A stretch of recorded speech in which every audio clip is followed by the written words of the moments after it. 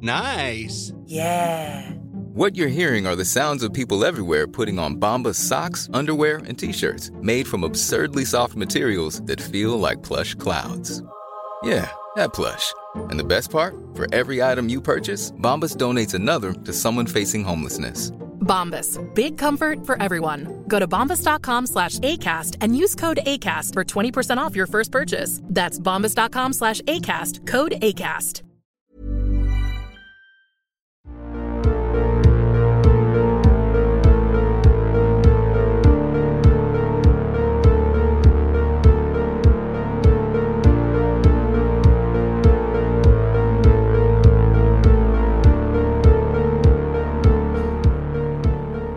Hello. Welcome to part 3 of HorrorFest. Hello. Jumping straight into part 3 is part 4. Part 4, isn't it? Oh, no. It is part 4. Don't you be dragging this out. No. No, this is part 3. We're doing 6 now. No. Welcome to part 4 of HorrorFest. HorrorFest? We also missed out on Lun's thing of last year of going part 4 with the Freddy fingers. Oh, it's man. Yeah. It's it is. It's there. Retired. Wait until HorrorFest 4 where he's got to wear it every welcome to HorrorFest session. 4. And then at part 4, we've all got one to go part 4. Oh, let's start again. Right. Hello and welcome to part 4 of HorrorFest. This is where we watch 31 horror films for 31 days of Halloween, or October, should I say.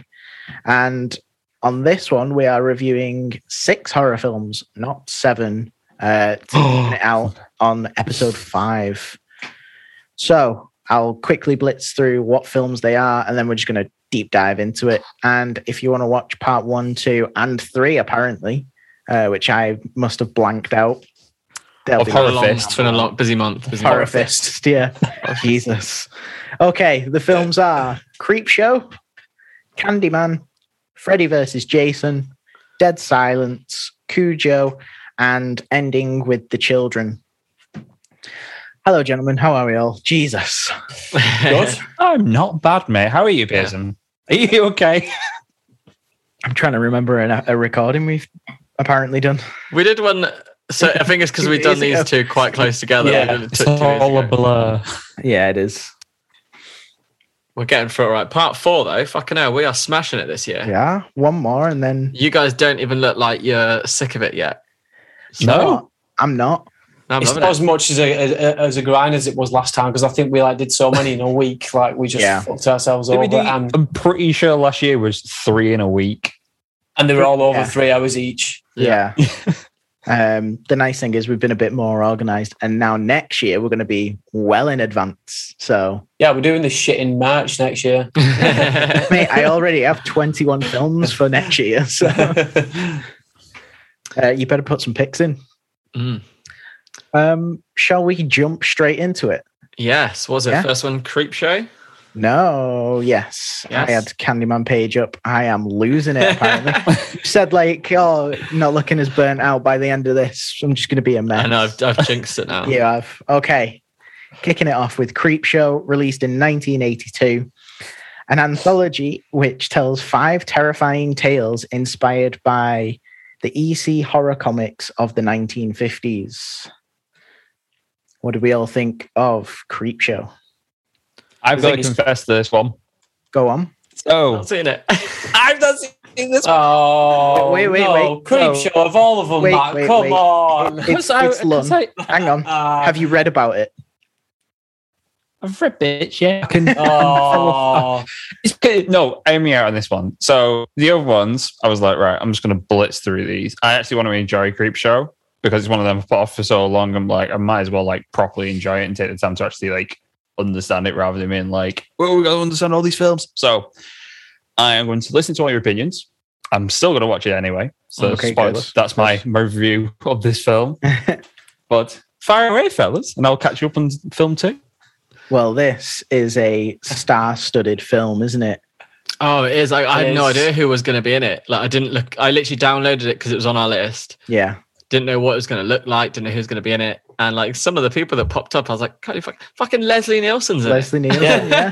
This is the best thing about Creepshow. Like even the TV series now, you just see random actors pop up in each one of these little short stories. Yeah. And like, what the fuck? Like, I do love the so obviously the structure of it is 5 short stories, isn't it? Or like I say short, they're like 20, 25 minutes each. I love that because I'm a big fan of like a short story, like what you can just kind of get into those like, you know, short stories. I don't know where the fuck am I going with this? Yeah, it's cool. Based off so EC Horror Comics are most known for a comic called Tales of the Crypt. So yeah, you've got George A. Romero directing this. Stephen King wrote it. You've also got Stephen King in it, Leslie Nielsen, Ed Harris, Tom Atkins, Tom Savini. Ted fucking Danson. It goes on and on, doesn't it? so go on, Mike. Yeah, I was going to start off with the beginning of it. So you get the little kid who's played by Stephen King's son, Joe Hill. Yeah. So he's reading the Creepshow comic, and then you get Tom Atkins who plays his father in it. He comes upstairs and he's like, "Oh, stop reading all that horror shit and go to bed." And this kid's pissed off. He gets his comic book took off him, and then the creep turns up at the window and gives it a little tap. Such a cool mascot for the yeah. And then that kicks off like basically the anthology, doesn't it? Like kicks off the stories. So one thing I will say though, some of the stories are a hell of a lot better than the others because I don't remember what the first one was. I remember the second one, which was really good. Third one was my favourite, and I can't remember the last 2. So out of the 5, I really liked 2. Yeah. Which kind of would kind of ruin my rating, but I'm going to give it higher than 2 out of 5. Spoilers there. But yeah, I did only like 2 out of 5 of the stories, but the 2 I liked, I really fucking liked. But I think that's the nice thing about these being like short. Yeah. You know, some are tailored to some people, some 100%. I wasn't pissed off that I didn't like the other ones. It's like, those ones weren't for me, but I really liked these 2. So, and this format is similar to like, I know some Stephen King books are just short stories in one, like different seasons and stuff like that. So that's saying that. So the Cray and what was the other one now? Wrote it down. There was another one that is based on basically short stories that Stephen King wrote prior to Creepshow. Right, that came out in the 70s. So I think it was the Cray, and I think it's the one where the one with the meteorite, if I'm not mistaken. Yeah, because he actually the star of that, isn't it? The lonely death of his character's name. Yeah. Pretty sure it is that one. Oh, so yeah, it is. It's them. Yeah, it's them 2. So them 2 were written in the late 70s as short stories and put into magazines. And then obviously Stephen King brought them over. Took them back and the Creepshow, yeah. I should mention, like, to anyone listening or watching that hasn't seen Creepshow, you've got different actors in each of the stories, and they've sort of transitioned with this like amazing comic book style with our mascot throughout it, the Creep, guiding us through. And it like the one thing I love in the transitions is the page turns and you see like an advertisement for like a radioactive man and, you know, send off this coupon. I just thought it was cool stuff like that. Yeah, I love that. It kind of makes it. Yeah. Yeah, don't go into this expecting like real life scenarios and stuff. This is like fun what short it is on the stories, tin. isn't it? Fun short stories, straight out of a comic book, stuff that obviously would never happen in real life, but they're just cool things to like sort of watch and that. Do you know what I mean? Some of them are taken out of fucking proportion, but it's like it's just cool to see it because it's just fun. And like the practical effects are like so cool. Like all the sets were like kind of real, I suppose. Like, so I'm gonna skip over this first story because I don't remember it. But if you guys want to talk about it in a sec, but the first one I really liked was the one that stars Stephen King. So he's like a meteor lands in his garden or something, and he like touches it, and then he notices his finger goes a bit funky. It starts looking a bit mossy, and then everything starts to turn all grassy. His house, like his whole house and area, gets taken over, and he's just this like fucking grassy swamp monster type thing. It's so simple, like such a simple story of just like one entity taking over your entire body and fucking area of being, and it just looked so cool. Like you could just you could picture yourself being in the set and like just surrounded by fucking grass and moss and just what the fuck is going on. It's the simplicity of the story. Yeah, and at the end, so you see it simple. gradually on its way to the near town. Yeah. I fucking love that one. Yeah. Let's not spoil the ending to the short stories. Oh yeah, shit. Okay. Oh yeah. My bad. And then but then the Leslie Nielsen one I really liked because that's my favorite one. That felt more thriller than horror until the end. Like throughout, I was like, oh, cool. They are doing like a bit of a thriller type horror one where like the fear is of like, because he's kind of like a bit of a serial killer type. Basically a serial killer. Yeah. So I was like, this is cool. And then it does take a creep show twist at the end, and I was like, I fucking loved it. Even though like we know I'm not too much into the wacky kind of stuff. Yeah, but hang on, you loved Night of the Demons on last. I know, but then I hated Evil Dead on the first, so I can't keep up whether I like wacky or not. But that scene where I won't spoil it, but the cool. Yeah, I was like, what is going on? This is ridiculous, and I love it. So that plays on like claustrophobia, doesn't it? Like that's like what I mean. People with claustrophobia watching that'll be like feel sick because it's basically people getting buried in sand up to their heads. By the sea. It's basically like Leslie Nielsen's pretty much making snuff films for himself. Yeah. And Oh, I've seen the screenshot of this bit. Is one of the guys that's buried? I've not looked into this. Is it Chevy Chase? No. Ted Danson. Well, it probably looks like him a little bit. Looks like Chevy Chase. It does a bit, but it's Ted Danson. Yeah, so that's my favourite one as well on this. My favourite also, that was the highlight. And then, like I said, I didn't really remember the last two. I did watch it in my van, as I said on the last one. I was on a tour, watched so many films in my van when I could, so I was watching them on like a laptop screen. But with that one, it was quite nice. It was like, I was with Paul, who you've previously had on the show, Paul from Deaf Blooms, and we were both like, oh, should we just take a bit of a break from the, take a little break from the show? Like, because I think they went on for a few hours. We had done our sound check and all that lot. Like, let's just go chill in the van. So we put the laptop in the middle, both put our feet up. It was all dark watching this. It was like a very mini cinema type thing. But it was a cool way to watch it. Like watching an old thing on quite a small TV, but still being able to take it all in. Cool. So you start off with Father's Day on this one, which was a cool episode. I think it kind of throws you in the deep end, doesn't it, on Father's Day? Because you're trying to, I think it's a hard one to keep up with because you're like, wait, you're just getting used to the format.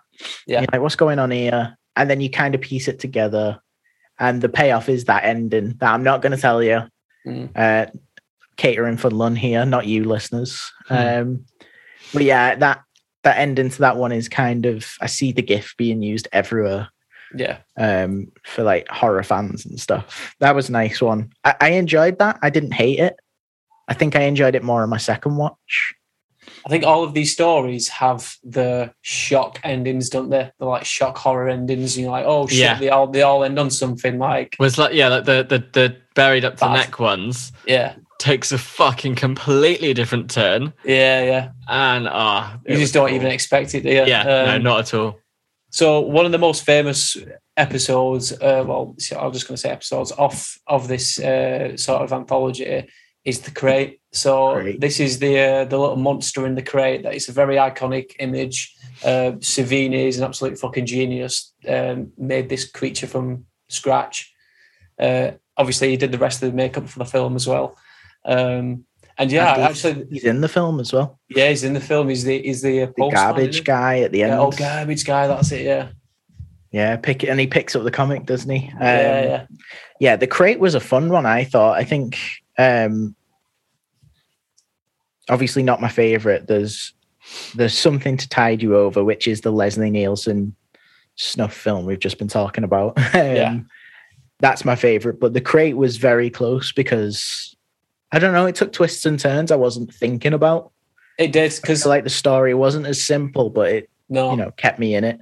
It's basically to sort of like say it simple. It's basically this crate that they find in the school, which is underneath the stairs, and it's been brought over from somewhere abroad. I can't remember where it says on it, and some like tropical country, somewhere like that. And they find this crate. They open it up only to realise there's this monster in there, and they don't know what the fuck this sort of like what it is. It's basically like a fucking ape on like steroids. It kind of reminds me of a werewolf kind of thing. Yeah. And it's a great little goes on a monster. rampage. Yeah, goes on a rampage. Anyone who goes near his crate, he fucks them, basically. Whoa.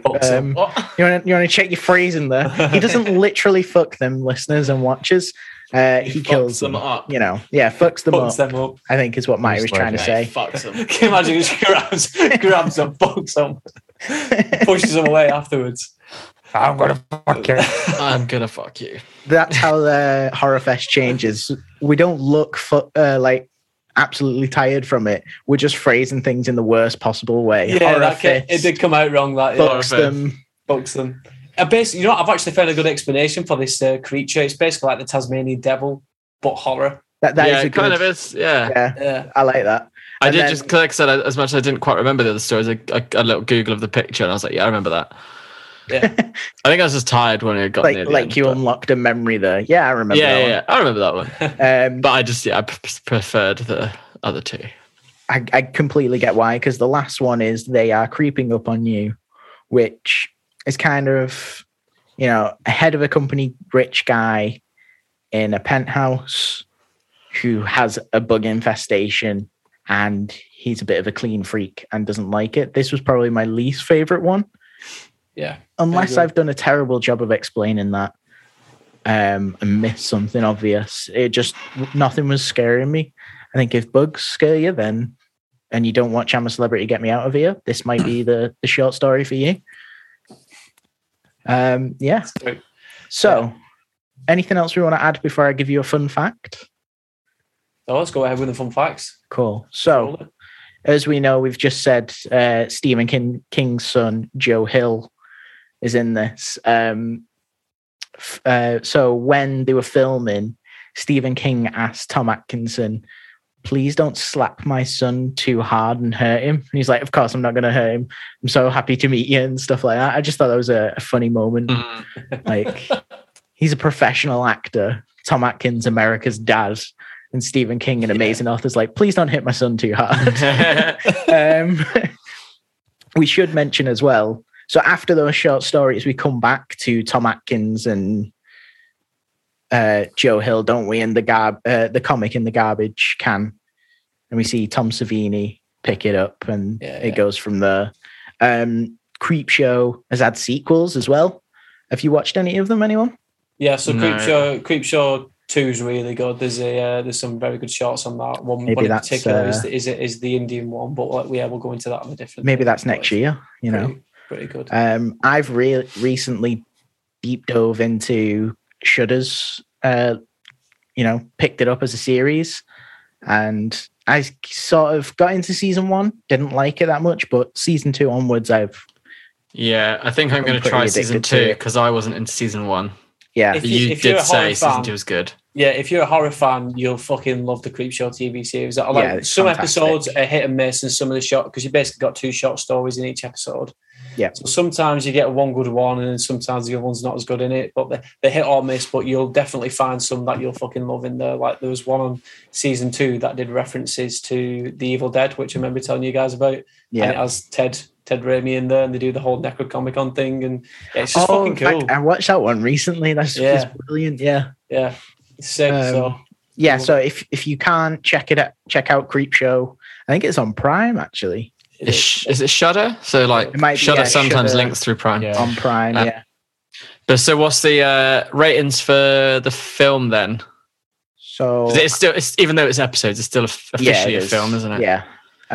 I gave this a 3 out of 5 because there's some I really like, but I'm not putting it to the high 4s and 5s because I'm not like, oh, it's creeping up to be a favorite. What about yourself? Yeah.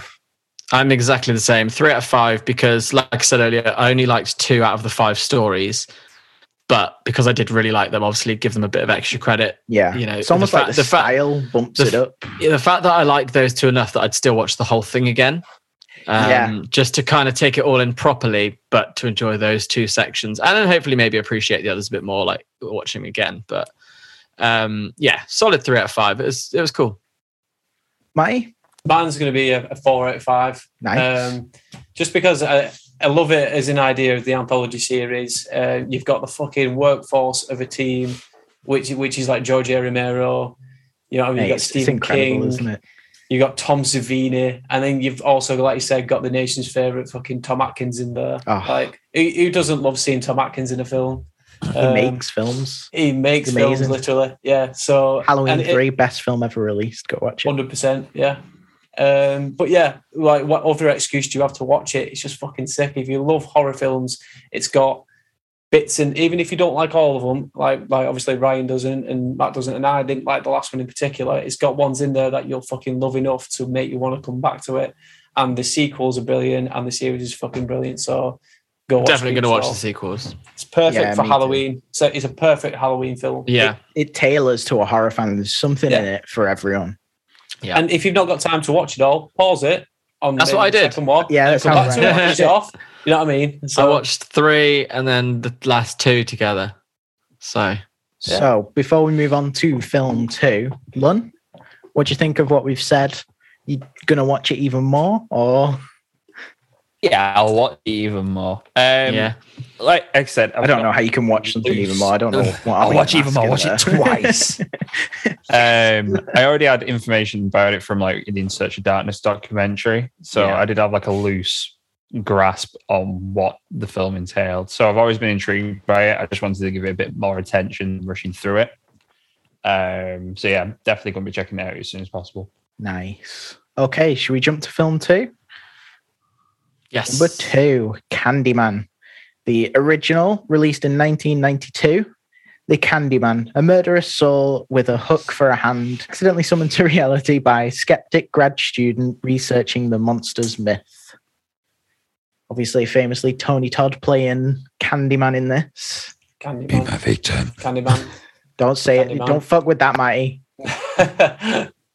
Just appears as another Zoom like box on it. You open it. Oh, you've got to do that just now. Tony Todd. Don't do it. Why are you calling me? Yeah. What do we all think of this one?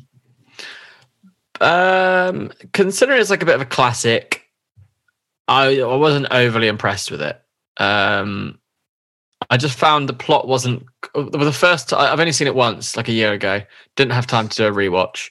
Yeah, but I remember just like not fully kind of getting it at first. Like it didn't seem quite as straightforward as like your Halloweens and your Elm Streets and things like that. And I thought it would be like on the same level of those kind of slashers, which kind of is a good thing in a way. I feel like there's probably a lot more to it, and maybe I just wasn't quite as zoned in as I should have been. There were some cool moments in it, but I just remember coming out thinking, I've always had such good things about that, but I wasn't mega impressed. Saying that, I really do want to rewatch it again, because I know we're not talking about the new one, but I did really enjoy the new one. And yeah, it's made me want to go back and kind of understand the first one.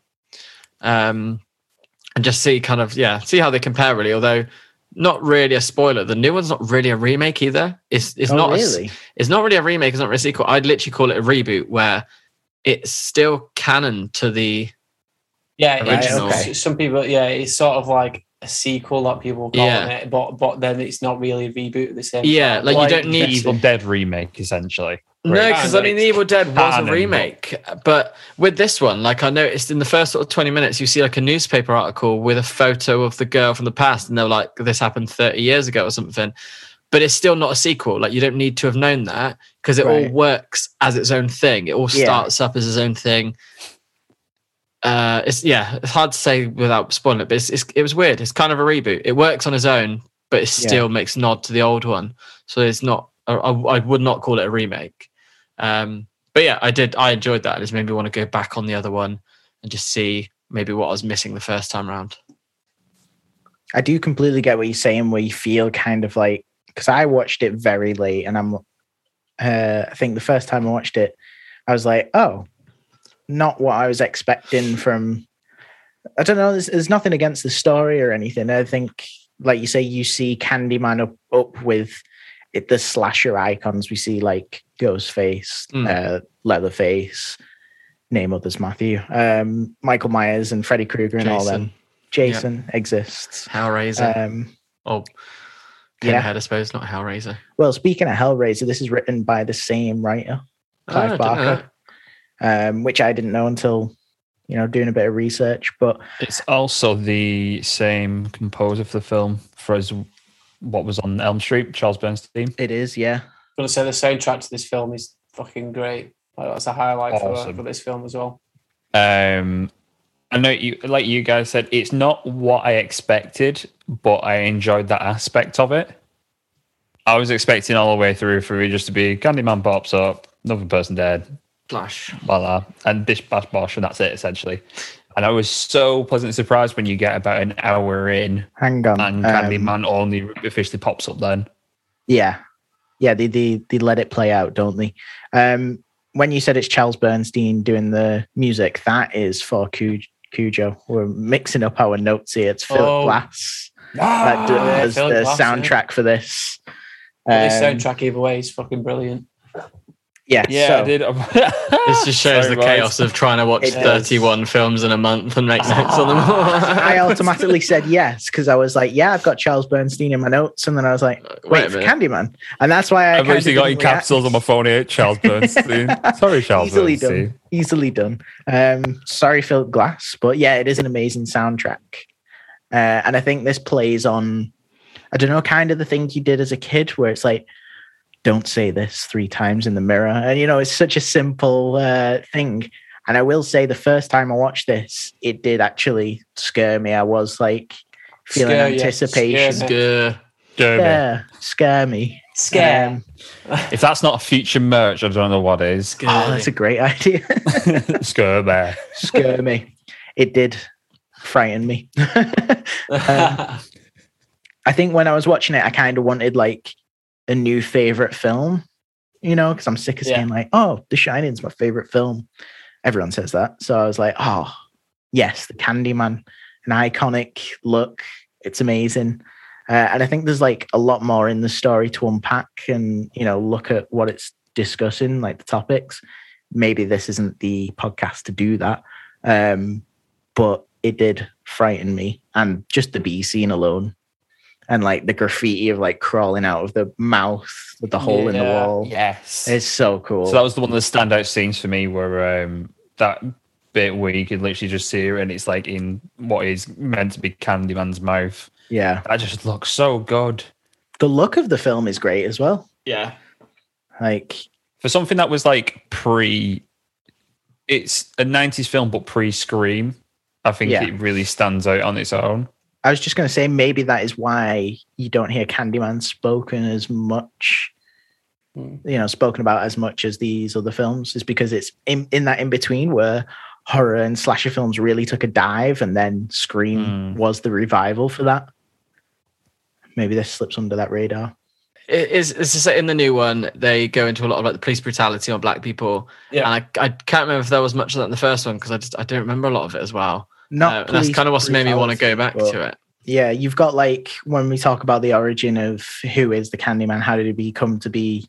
It's talking about a slave owner, and the Candyman was a slave and fell in love with the daughter of this slave owner, and so it's drawing on parallels there, isn't it? Of it basically racial issues at the time. Yeah, isn't it? Like what was it all takes place in like this stack of apartments that are a bit run down and stuff, and like you've just said, there's not much policing in the area, and this grad student, because that's how it all starts off, isn't it?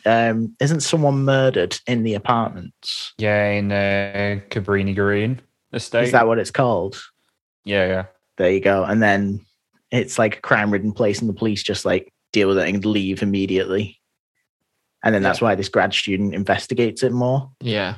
So there's loads of parallels, and I'm clearly not smart enough to like go in depth on these. I actually, thinking about it, it'd be such a cool Silver Screen Unseen episode. It would. We could look into that. So it's got an underlying love story to it as well, if you think about it. So he takes on, he sort of like focuses more on the, is it Helen? Yeah. Name's Helen, yeah. And he sort of like falls in love with her as well, because she sort of obviously represents the woman that he was already in love with, obviously before he was murdered. They're similar, aren't they, in looks and stuff. So yeah, it's kind of like an underlying love story to it as well. It's not your typical horror.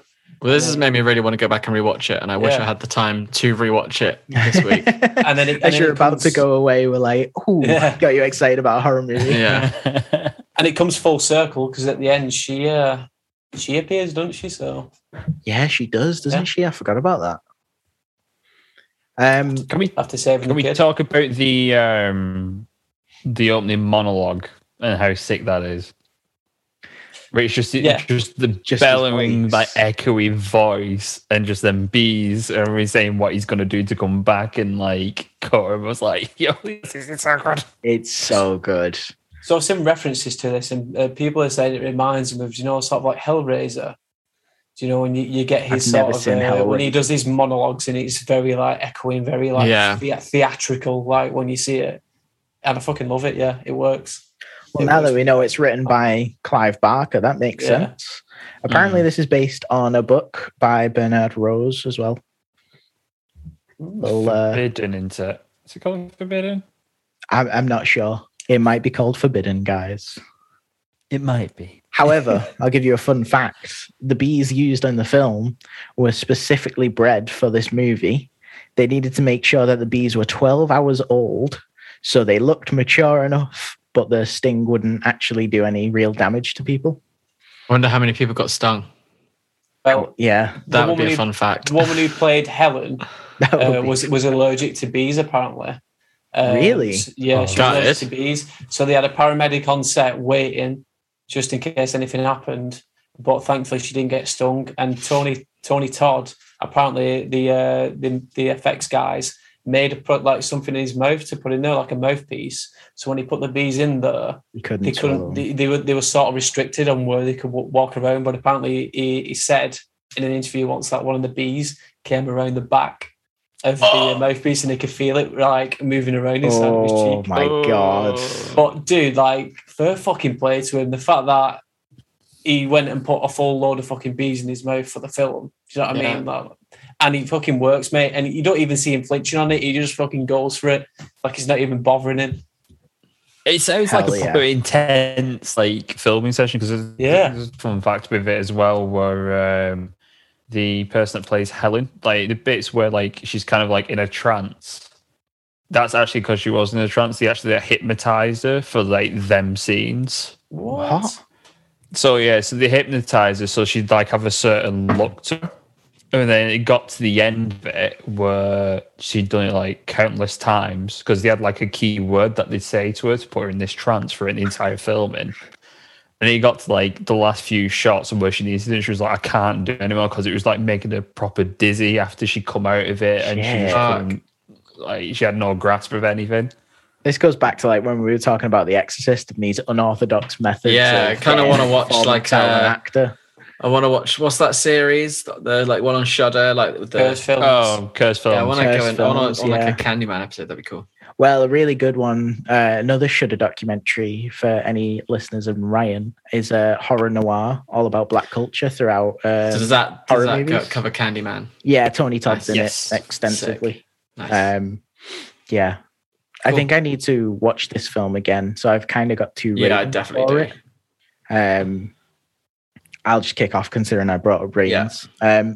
My original rating, I gave it a 4 out of 5 because I remember watching it and really being like, I was constantly thinking about it. Now I think I'd reasonably drop it to 3.5, but I'm not going to do that until I watch it again. So 4 out of 5. I'm going to do, like I said, I remember not loving it, but I liked it. Obviously didn't dislike it, and I do really want to watch it again. So I'm going to give it a 3. But I think that would probably improve when I check out again. And like I said, just shout out for the new one, because I did quite like that as well. Something I'm meaning to watch. Yeah. It's online now. Like, online. Yes, I will buy it. So I'm going to give it a 3 as well. And I'm going to say the same as Ryan. I've not given it a rewatch in a long time. I've not seen the new Candyman either.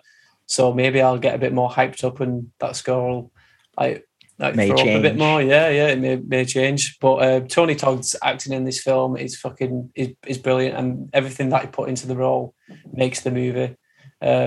It could stand as like a thriller and a horror at the same time. Yeah, 100%. Think about it. So it can remind. It's got like 7 vibes to it. Yes, I got that. Yeah, proper Seven vibes to it, and I love the film Seven as well. But yeah, I'm going to give it a 3 out of 5 because it's not like one of my favourite movies. And again, I've got to sort of gauge the scale as well on what I'm giving 4s and what I'm giving 5s and shit. So yeah, it's a 3. Nice. Lon? Cool. I'm gonna give it a 3.5. Purely because I think in comparison to what I've rated other things, but I don't want to go over the same things I've already said. But I'm going to say that the standout scene for me is the car park scene. Just the when he just says like Helen to her, and she's like shit, shit. Nice, I like it. Right, on to number 3. We all ready? Yeah, do it. Good. Yeah. Okay. Third film, Freddy vs. Jason, released in 2003. Freddy Krueger and Jason Voorhees return to terrorize the teenagers of Elm Street, only this time they are out to get each other.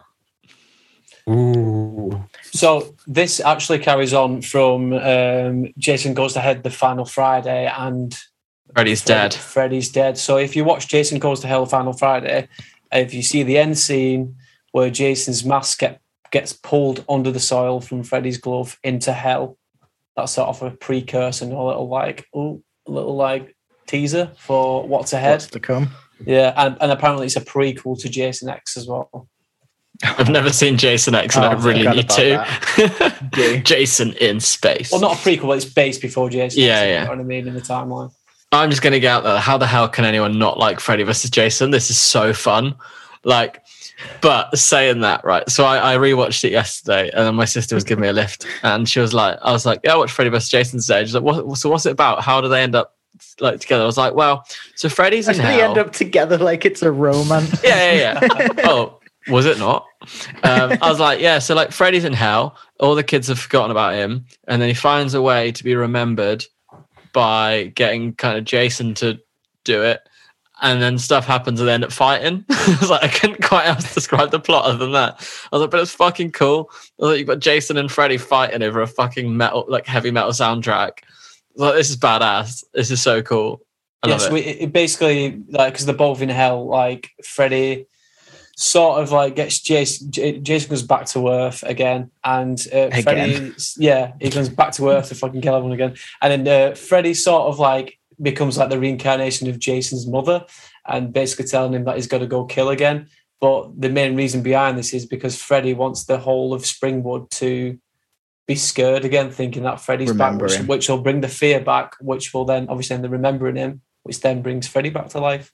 So, yeah, because he's not strong enough yet. So what I do like, and probably one of the few positive things I'll say about this film, is he manipulates Freddy by using his powers of like taking the form of Jason's mum and being like, yeah, do it for mommy, Jason. You know, shit like that was really cool to see, and see him like use it to his advantage. It's perfect for Freddy's character.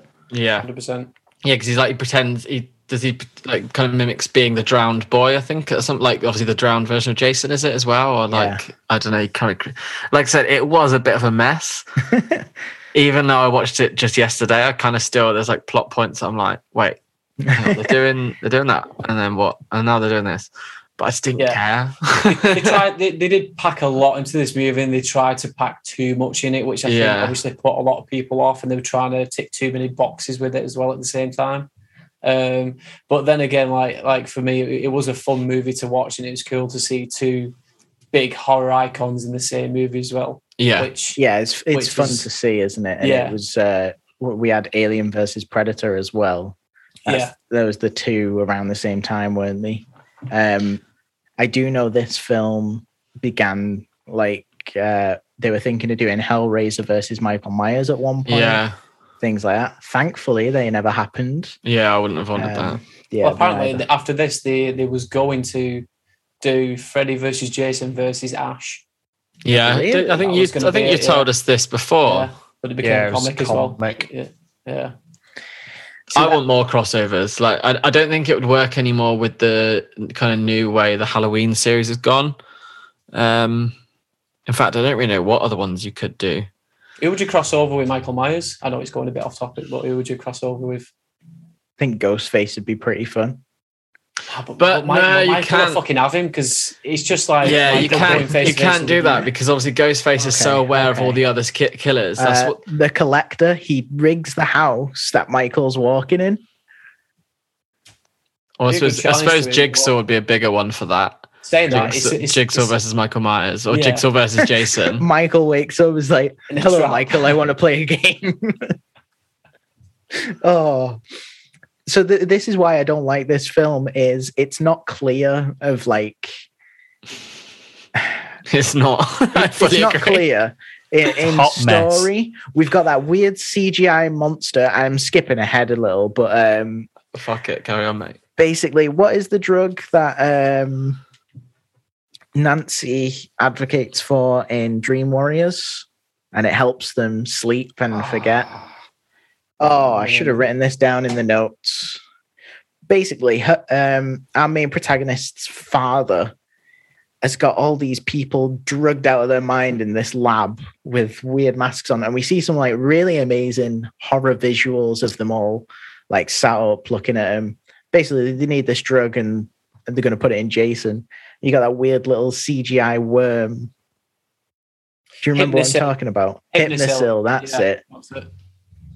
Yeah, there's just some stuff that takes me out of it. And then there's no clear winner, Freddy versus Jason. I'm sorry that this is a point. I think there is. Is there? Yeah, you see Jason walking away carrying Freddy's head. And then he winks. That's the last shot. Yeah, but... Do you know why? Because they were going to make a Freddy versus Jason 2. Versus Ash. Which is super annoying. I don't think there's a clear winner, to be honest. Yeah.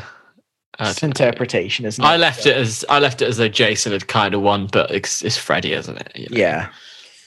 Yeah. So you've got Freddy being he's very gimmicky self on here as well. So that's what I liked as well. Freddy was very Freddy. So the highlight for me was the whole got your nose and he's got the two things in his nose that nose pops off. Yeah, and the whole when he's taunting Jason as well when they're having the fucking face off. Like you got to love like Freddy when he's in that mood, don't you? Yeah, I loved the best Freddy bit.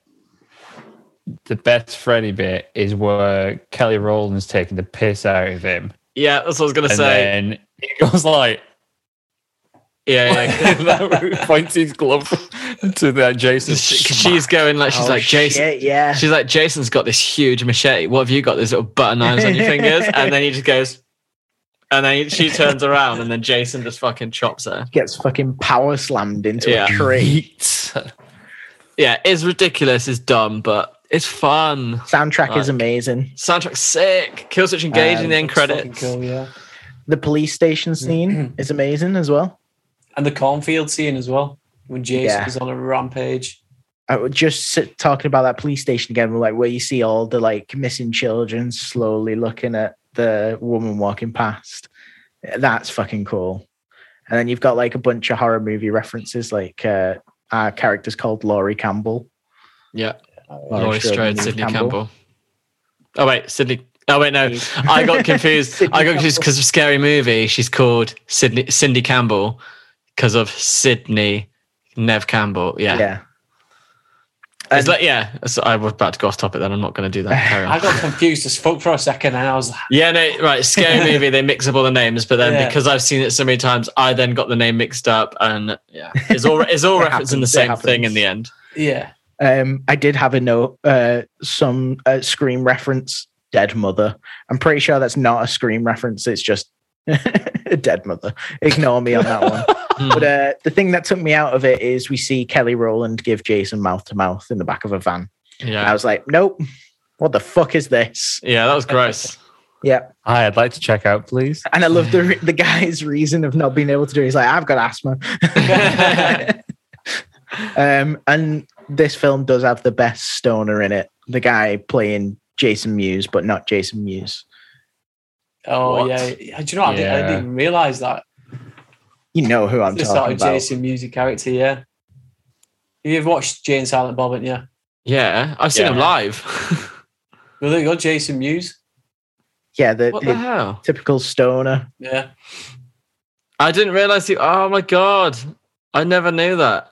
It was like supposed to be like a Jason Mewes, like a, you know. I mean, I don't think it is, but okay. so I mean, obvious, it is. isn't it? The style is very much Yeah. the same. It essentially is. He's playing the stoner character. Yeah, fair. I'll send you a photo to put up here. I'll attempt. Yeah, we'll put it side by side it. up on Yeah. there. Yeah. But yeah, anything else on that one? Like, I like it. It's fun. It's goofy as fuck, but I do like it. So after all that, at the end, you don't know who fucking wins because he walks out of the water. And shall we spoil it? Yeah, I've said it. Yeah, Freddie we Winks. already have. already said this. Freddie fucking winks, yeah. And it's like, well, after all that, we don't know who fucking wins then. So we always. I still think Jason's got the upper hand at least, but Freddie's got the ability to come back if you know. The way I interpret that is Freddie can fuck with your reality, can't he? So yeah, might not actually be carrying Freddie's head. It could be his mum's head and, stuff like that. All right, because there's no winner. yeah, because that's like setting it up for the sequel with Ash or number 2. That never happened, thankfully. Yeah. I'll give you my fun fact now. This is the last film where Robert Englund takes the role of Freddy Krueger. And I think it shows. I hope he does it again one day. I'd love for him to. I don't think it will, no. I reckon he's got one more left in his... I want one more. We've got Scream 5 coming out. We have a Child's Play TV series. Halloween's in the midst of an amazing trilogy, touchwood. Exorcist. If the Exorcist remake, we need Krueger back. The Wes Craven estate's taking pictures now to do with something to do with Elm Street. Fingers crossed. This is where the diehard fans should come into play and they should actually like listen to submissions from them because they know what we want. Yeah. But ratings, I'm giving this one 3.5 out of 5.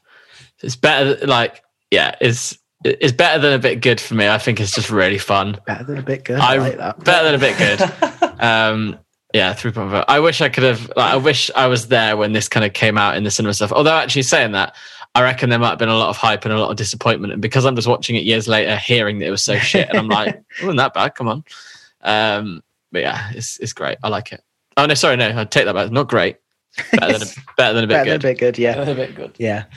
I'm going to give it a 2.5 because I can't rate it the same as Candyman.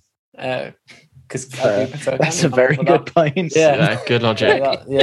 Again, it's another fun movie to watch, and it's cool to see two big icons in the same thing.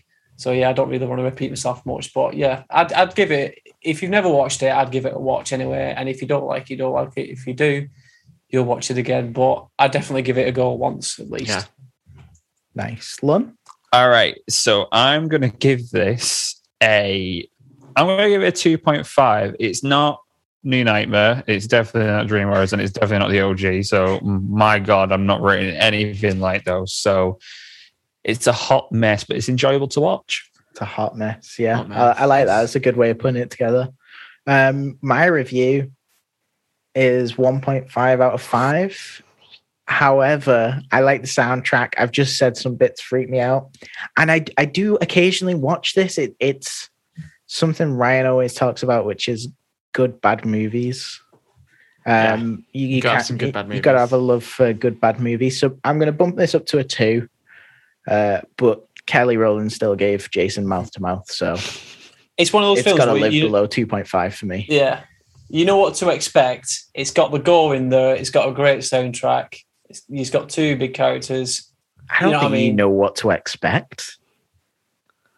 I don't know. Yeah, I know what you mean. It is. Yeah, we didn't get that. Who's the winner? Yeah, I know what you mean. But it is very all over the place with it. But you sort of know what you're kind of going to get going in. But yeah, let's get on to the next thing anyway. Okay. What's the next one, Matt? Okay, film 4, Dead Silence, released in 2007. A young widower returns to his hometown to search for answers to his wife's murder, which may be linked to the ghost of a deceased ventriloquist. Well, gentlemen, what do we think of this one? I've not got many notes for this film, but my main one is the first thing I put on it is this film is weird. You are not wrong there. I messaged you guys Sunday night. Watching Dead Silence. This is fucking pants. It didn't get better. Oh. For me, like this is one. I've watched this film a few times, and I do like coming back to it every so often to watch. But the story and that is nothing to shout about. Like, considering it's James Wan, who's like and Lee Winnell. Like, yeah, he's done stuff like The Conjuring. Do you know what I mean? And Insidious, and Saw as well. Like, and Lee Win. Yeah. Do you know what I mean? You think they'd be a bit more thought out? So we should say to the listeners, we're introed with this couple, and a doll is delivered to their door randomly, and you think, well, fucking burn that. I'm not keeping it. Basically Slappy from Goosebumps. Yeah. But this doll is called a generic looking doll. Yeah. And guy nips out, comes home to see his wife murdered all over his apartment with a trail of blood, and the death looks very fucking grim. He goes back to his hometown. No one's giving him real answers. And then it's like, oh, it's Murray Shaw. So there's this like ghost, I don't want to say ghost story, but this little song people would sing to scare one another in the town. And it's basically, you scream, Murray Shaw's going to get you. So that's the premise of it. And he confronts whatever this Murray Shaw character is. Yeah. Well, so like, doesn't the doll turns up to his house as well, and his wife or girlfriend or someone's killed, and obviously it looks like it's he's to blame. Like, it looks that way, but it's not. It's the doll, which straight away I thought was weird, because then he was kind of let go quite quickly. Like, I know they were like, oh, we didn't have evidence, but I'm like, you have an apartment full of blood. You've got an apartment with a dead woman in it, and he was the only real person there. I know us as the audience are like, oh, it's the doll, of course. But I'm like, why they wouldn't let him go? And they, of course, wouldn't let him go to then like fucking go across country to, or wherever the fuck else he went to go somewhere else. Like, you'd be like, if he's gonna go, it's like, right, you're gonna go, but we want to know where you fucking are and shit like that. Like, it was just so unrealistic.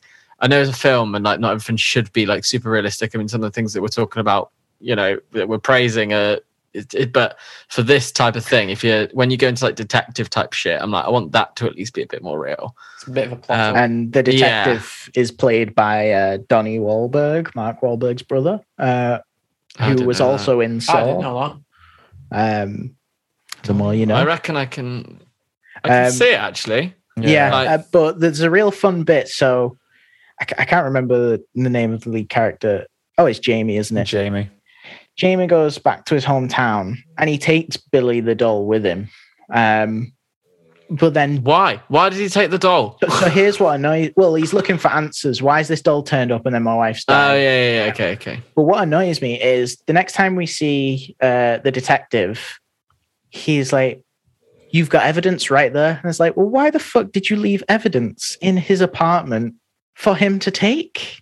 Well, yeah, that's the whole part of evidence. You'd bag it up and put it into. Yes, I'm not letting you put any more fingerprints or hide it. Or he tries to bury it in the where Murray Shaw's dolls were buried, and it's like, oh, you can't be burying evidence. Well, don't fucking give me evidence, dummy. Literally. Oh, that triggered me. There's so many like lack of common sense approaches in this film. Yes, there is. There's some plot holes in the story where you're like, that wouldn't happen. Like, that's probably what it is for some people. I do like the overall like aesthetics of the film, the whole look to it, and the creepy vibes. I didn't like that. I thought the color grading was like fucking terrible. It was like, it just looked. You know what I was saying the other day? Or was I saying this on the podcast or privately? Yeah, it was the early 2000s color grading. The blue. It was terrible. It looked shit. Where everything looks like a really moody Evanescence music video. Yeah. this did give that sort of Evanescence vibes off, it did. But I don't know, I sort of liked it in this one, and the deaths were pretty cool with the mouse. All that. I agree with you there, Matty. I don't hate this film, is what I should say. I'm pissing myself thinking of the ending. Like, it's so ridiculous. Oh God! So before we do that, I want to say like the use of silence is very clever. So it gets silent when Murray Shaw's around and watching you, and it kind of reminds you of Final Destination because you notice it like death is wind in Final Destination. But it's not subtle. Mary it's like Shaw is absolutely silent. not subtle. But it's not going to be, because you know Mary Shaw's coming for you. And if you scream when you see Mary Shaw, she's going to kill you. That's the rule, and that's the song they sing. But that's clever because musically, in my head, the way I'm thinking about it is the way these paranormal films play out. And this is the beginning of your paranormal hype, when horror films were like getting like, oh, fucking Paranormal Activity, The Exorcism of this, and all that.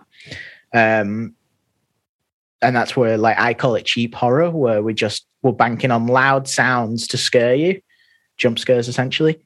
But having silence be like part of the story means your noise floor of what you know as being moderate volume is at nothing.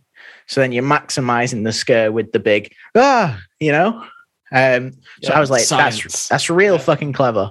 That's why it scares you. That's why I like the scares rather than calling it cheap horror, because you're at least embedding it in the story somehow. Yeah, I can see what you mean. It's very James Wan though, this film as well, like going into the different, like, you know, it sort of feels like you're going into the different worlds, and especially the scene where they're underwater as well, and there's all puppets. You know what I mean? Yeah. It's very, very James Wan. And also, do you not think the old woman Mary Shaw looks very much like the old woman from Insidious with the veil over her face? Very similar. Yeah, very similar. She only gets uncovered at the end of Insidious 1 and becomes like the main thing in Insidious 2, who's haunting the dad. Oh, maybe that's film. Mary. Maybe it is. So I've got a question regarding this film and where it sits in the James Wan universe timeline, whatever you want to call it. So I don't know if you guys know this, was this film made pre-Saw or after Saw? This is after Saw, definitely. It's like 2009, purely because 2007 this came out. Why is the two I won't call it franchise. Was there two things made by James Wan that are both of a puppet called Billy? Well, funny you say that, because my fun fact is you can see Billy from Jigsaw in this movie. What? He is in there at 1 hour, 10 minutes. You can see him like sat down by a pillar. Yeah, I've just Googled it. Yeah. No, I will get you to look that up. Yeah, it's a tiny Easter egg. And he's on a chalk. Oh, no, that's somewhere else. That's a different film. But yeah, no, he is. You're right. Yeah. Cool. I like that. I think they just like the name Billy for a puppet. Holy shit.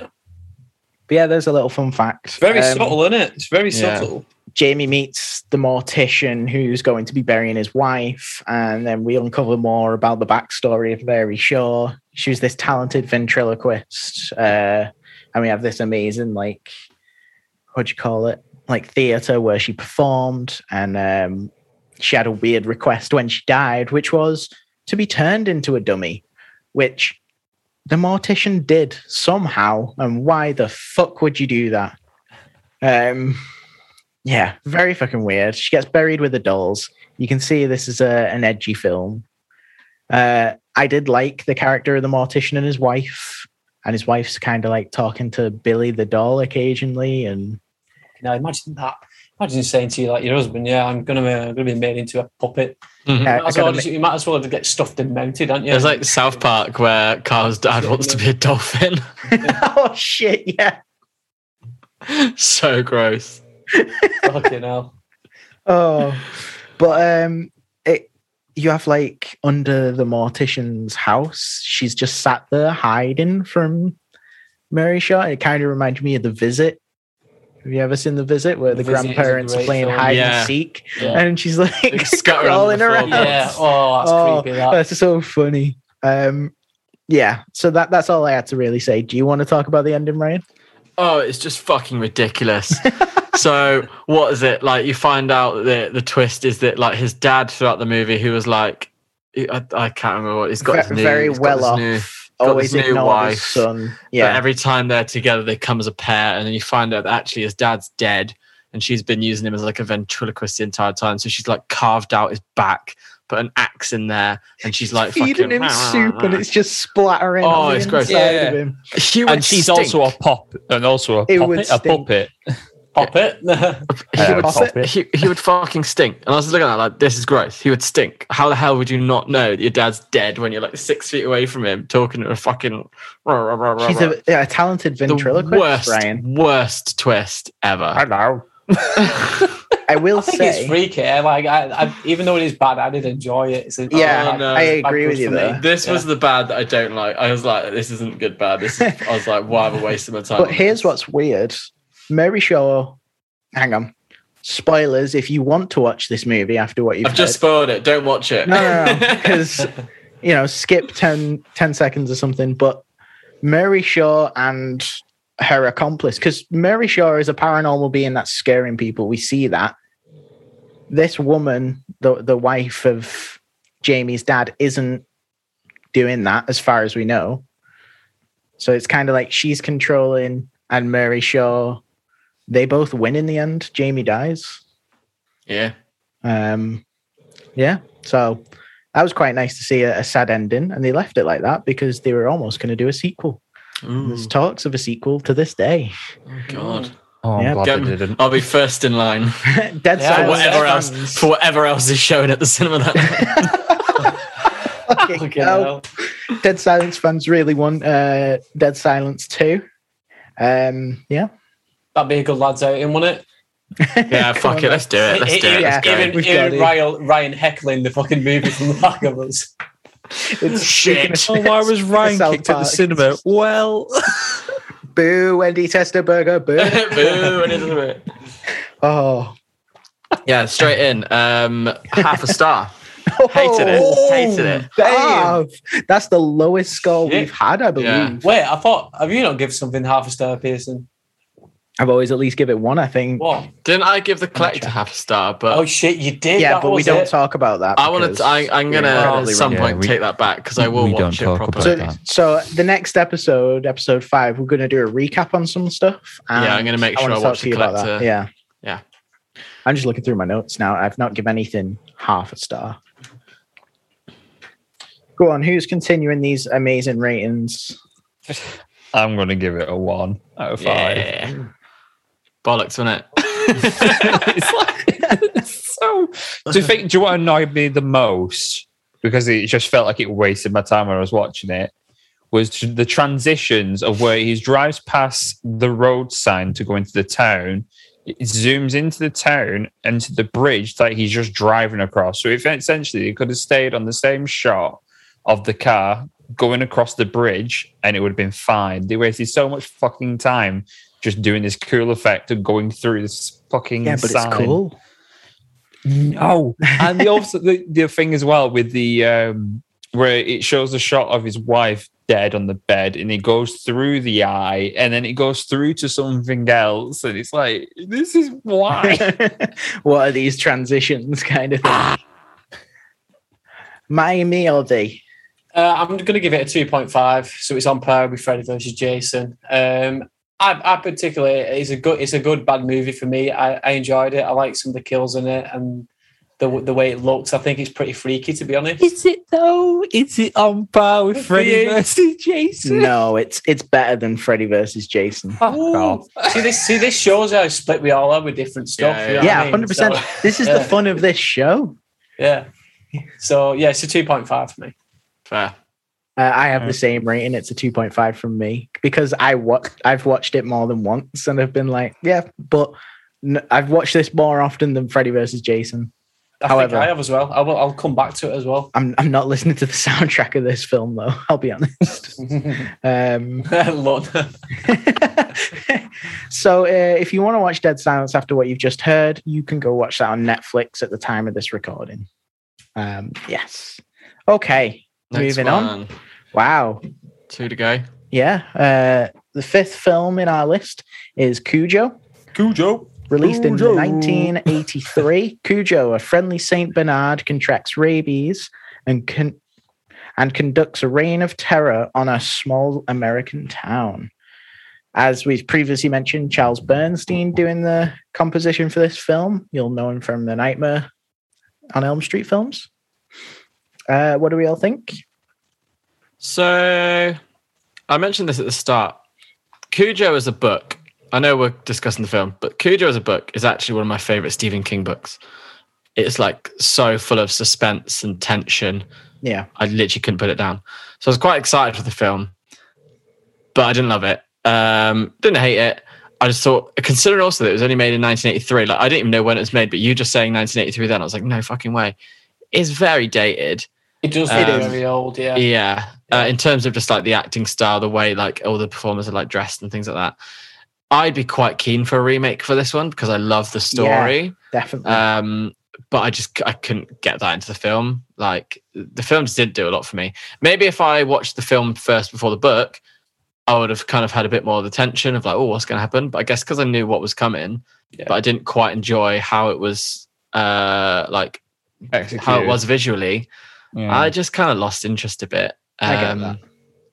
But yeah, it's such a cool premise. Like the whole story of Cujo. I remember hearing of this story years ago. I think it was when it was on Friends.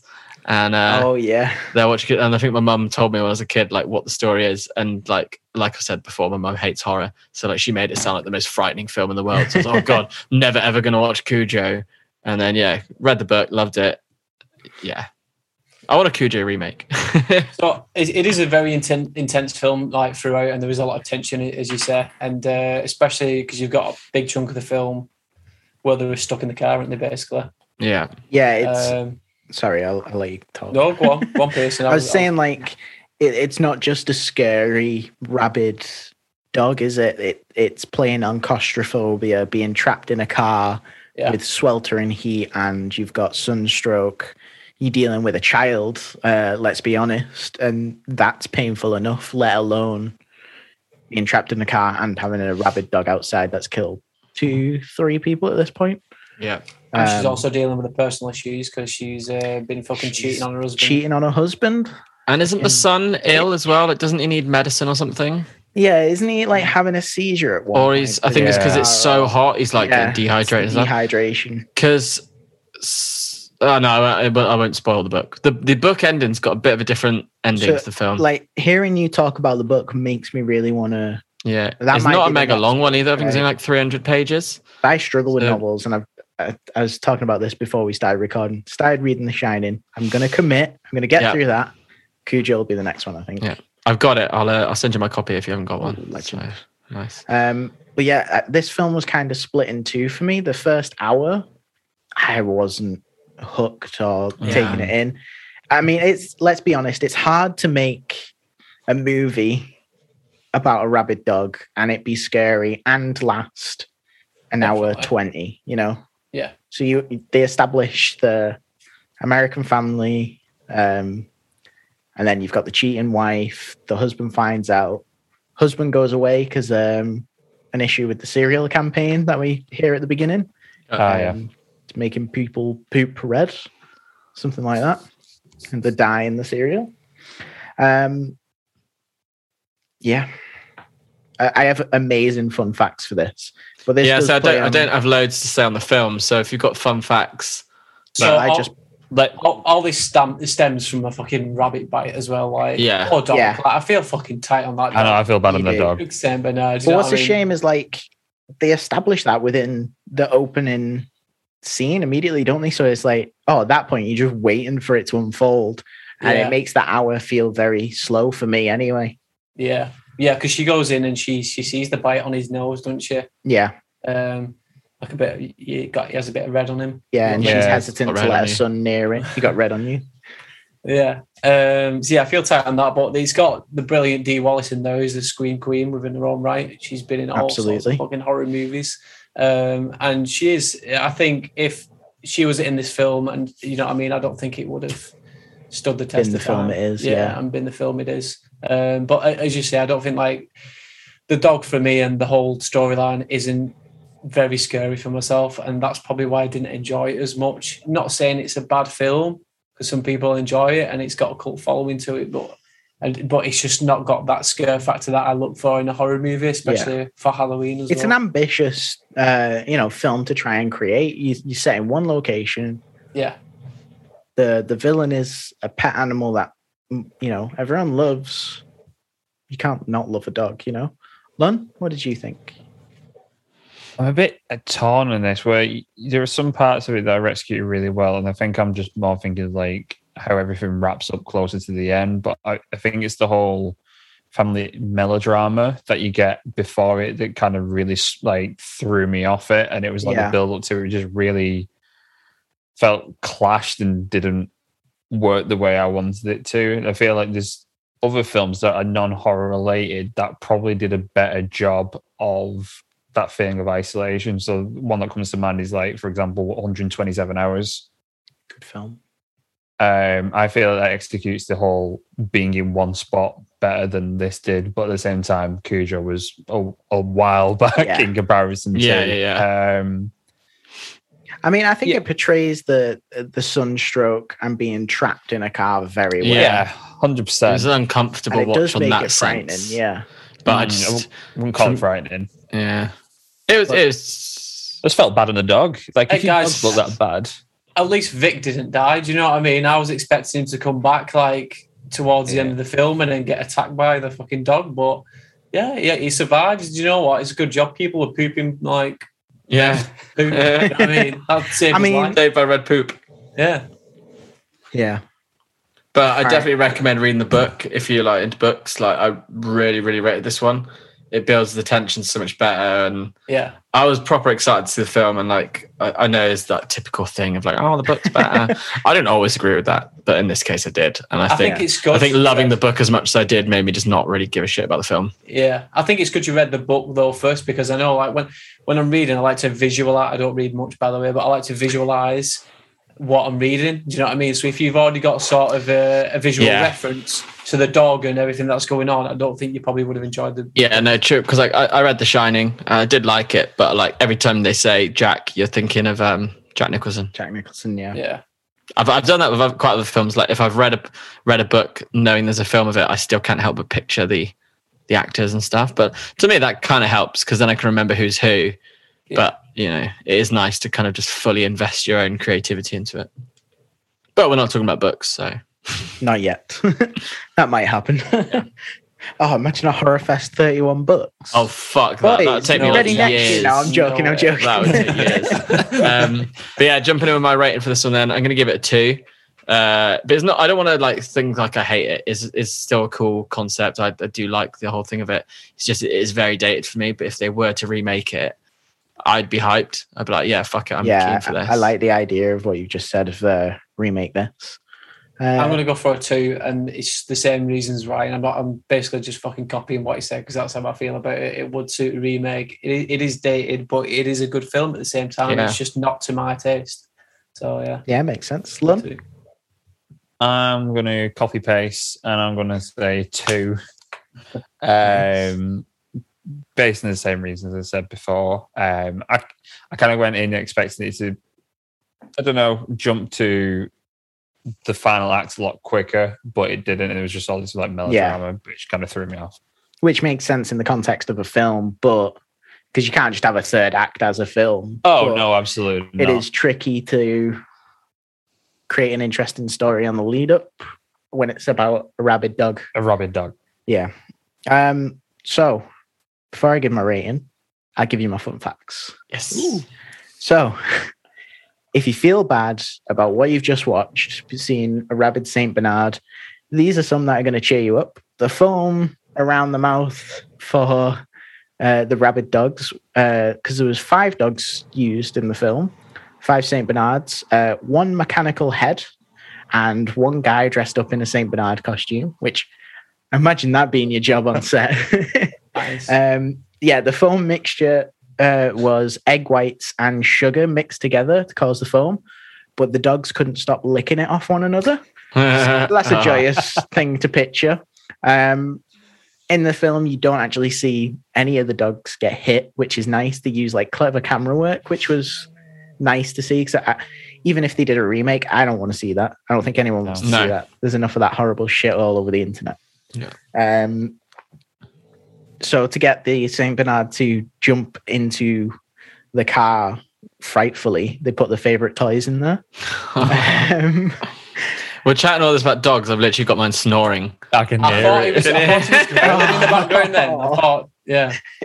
I've just got a text, so I've got to let him out in a minute because he's got to go downstairs to go to bed. And yeah, here's another fun one.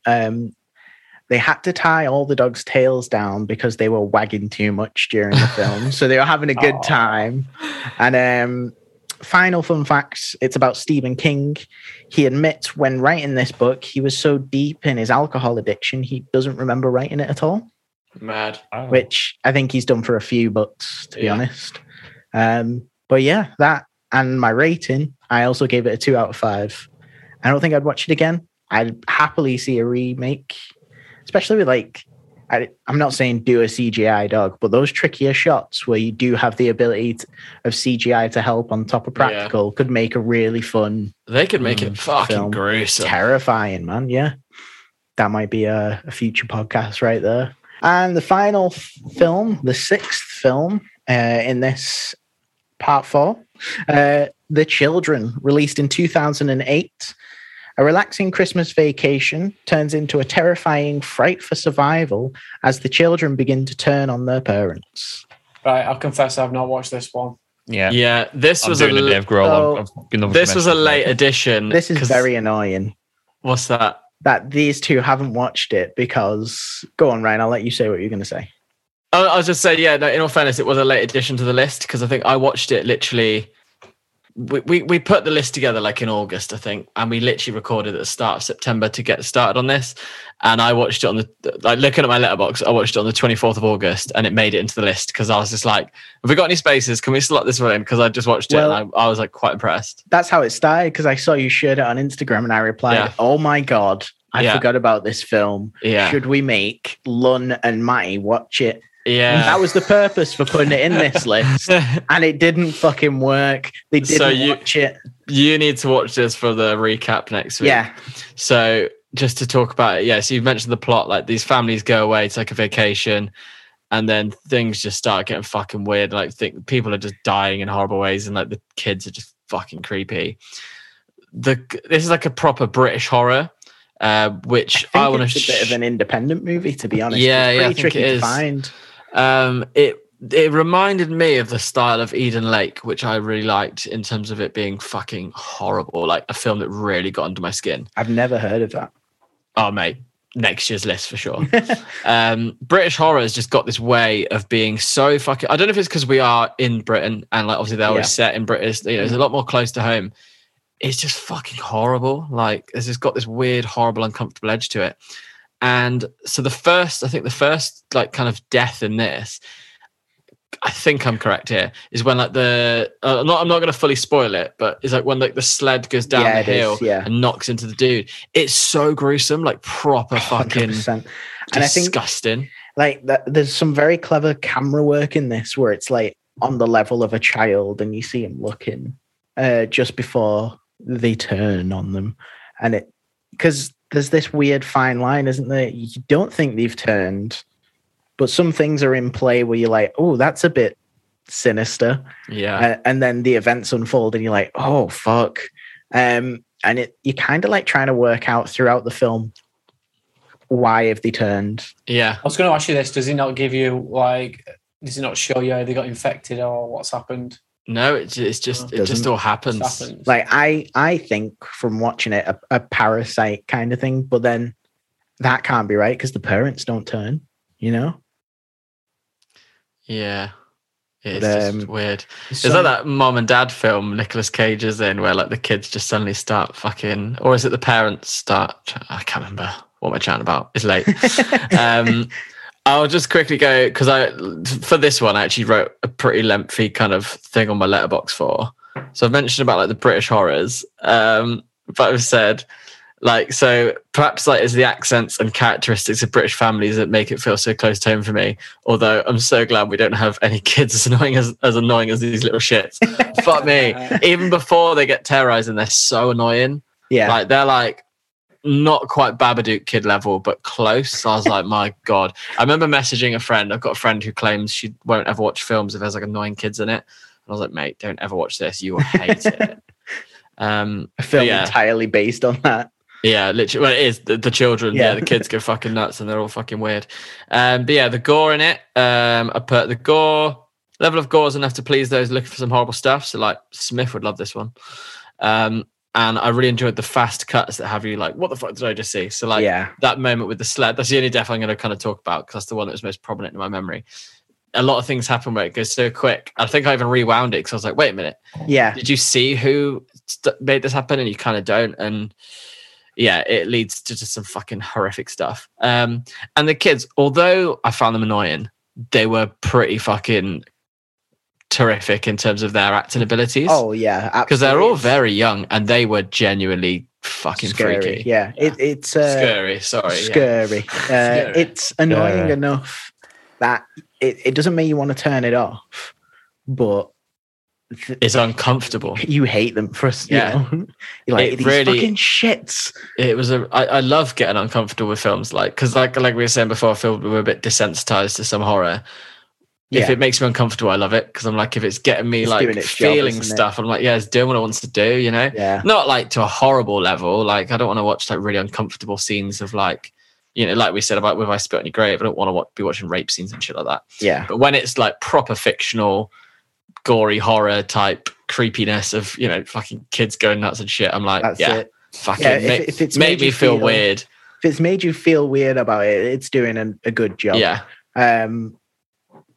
There's the fun bit is you have this child innocence that plays throughout the movie of like it's not me, Dad, you know, kind of thing, and that's the blurred line throughout it. And then there's the fucking greenhouse scene is like stand out for me. It's not a long film. We're talking 1 hour 24. Yeah, I was going to say it's quite an easy one to get in before we have a chat next week. But it's definitely something I'd recommend watching. It packs a punch. That's what I'll say.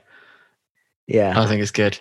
If you like it, like I said, I'd recommend kind of pairing it up and watching Eden Lake. Yeah, I think just for like just for British horror. Getting you like kind of maybe don't watch them back to back because you'd be in for a fucking horrible evening.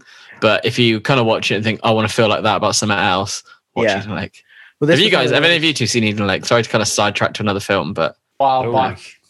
Yeah. Oh, Matty has. I know Smith's a fan of that one as well. Yeah. So this was one of those where Jess, my partner, discovers like these random horror films where I'm like, all right, I'll give it a go. And 9 times out of 10, they're fucking like, what the fuck have I just watched? The last one she did it with was Hell House. And then she's like, oh, do you want to watch The Children? I was like, what the fuck is The Children? Yeah, it didn't disappoint. It looks like you watched it in July last year by looking at your Letterboxd because I was just on the profile and could see. This is why Letterboxd is so good. I know. I love it. It's like a diary for when you actually watch stuff. Oh, mate, I put everything in there. I think I've forgotten a couple on these horror things, but I'll add them in at the end. But yeah, I started not adding my reviews, so none of you saw them, and I just thought, well, in the end, I should be adding them anyway. Yeah. My fun fact for this is we see a tattoo on the character Casey near her belly button, which is like a baby in the fetal position with an umbilical cord going towards a belly button. That is the album cover for Sigur Ros's album released in 1999 that I'm not going to try and pronounce. No way, I love Sigur Rós. But yeah, the more you know. And knowing is half the battle. So I'll give you my rating. I gave this a 3 out of 5. Yeah. Because it's not like one of those films that's hitting like, oh, you've got to watch this, guys. It's just like, this is a fun horror. It'll kill an hour 30 for you. And considering like it's a bit undiscovered or, you know, not as well known, struggle to find it on streaming services. And I don't really hear much talk about it. It's pretty overlooked. Yeah, to be honest, I literally think I picked it for the runtime. I was like looking for something to watch, and I was like, 84 minutes, fucking easy, mate. I gave it quite a high score. I gave it a 4 out of 5. Maybe I'm being a bit just like, you know, sometimes when you've got that excitement of finding something new, like maybe if I watch it again, I might top it down to 3.5. But fuck it for now. I'm going to stick to it and say I watched it and was like, that got me. I like that. Nice. So yeah, 4 out of 5 for The Children. I think is that my highest rating this week? It probably is. Wait, there's no way you're giving The Children more than Freddy versus Jason the way you No, I did. I like because I think it was a better film. Like Freddy versus Jason was more fun. but I preferred the children. But yeah, like you've just said, the children made you feel uncomfortable. Yeah, whereas Freddy was just fucking cool. I love it. Yeah. So after you've heard what me and Ryan have just said about the children, Matty and Lun, are you wanting to watch it more? No, not really. I'm joking. Oh, what? I was about to say. Yeah, I will watch it and I'll get it done before we do the wrap up episode. Yeah, I might do like a little video reaction once I've watched it, and then we can chuck it onto the. Oh hell yeah! To the like after I've watched it, I've just started having a quick glance at the description on Letterboxd for it, and I love that one of the reviews for it is opens it with, "This is exactly what British children are like." Yeah, it does put you off kids. Yeah, I don't want kids. Basically, if you go to Pontins, that's what you're going to get. Asda on a Sunday morning. Oh, right. Good week, boys. That concludes HorrorFest Part 4. I will let you know the final 4 films now. So, on Part 5, we've got 4 films, and boy, are they good. The Mist, Lost Boys, Jaws, and Wishmaster. So there's only one I've not seen there, but this is guessing Wishmaster. This is going to be a big one because those are some big titles we're going to end on. And then after that, I know it's only 4 films, but then we're going to do a recap on HorrorFest overall, how we feel about it, and what you can expect after this. Yes. Cool. Well, thank you for taking the time, boys. And listeners and watchers, thank you for taking the time to listen and watch. Yeah. Back next week or in a few days' time. If you agree with us, if you disagree with us, let us know. Chuck it in the comments. Say we're shit. Can I do one of these that I've never really done? Because normally with my podcast, I do with you guys. I don't do video, but I don't actually know where the buttons are. Like and subscribe. Perfect. Never done it. There we go. Right. Thank you, boys. Bye-bye. Bye. Bye.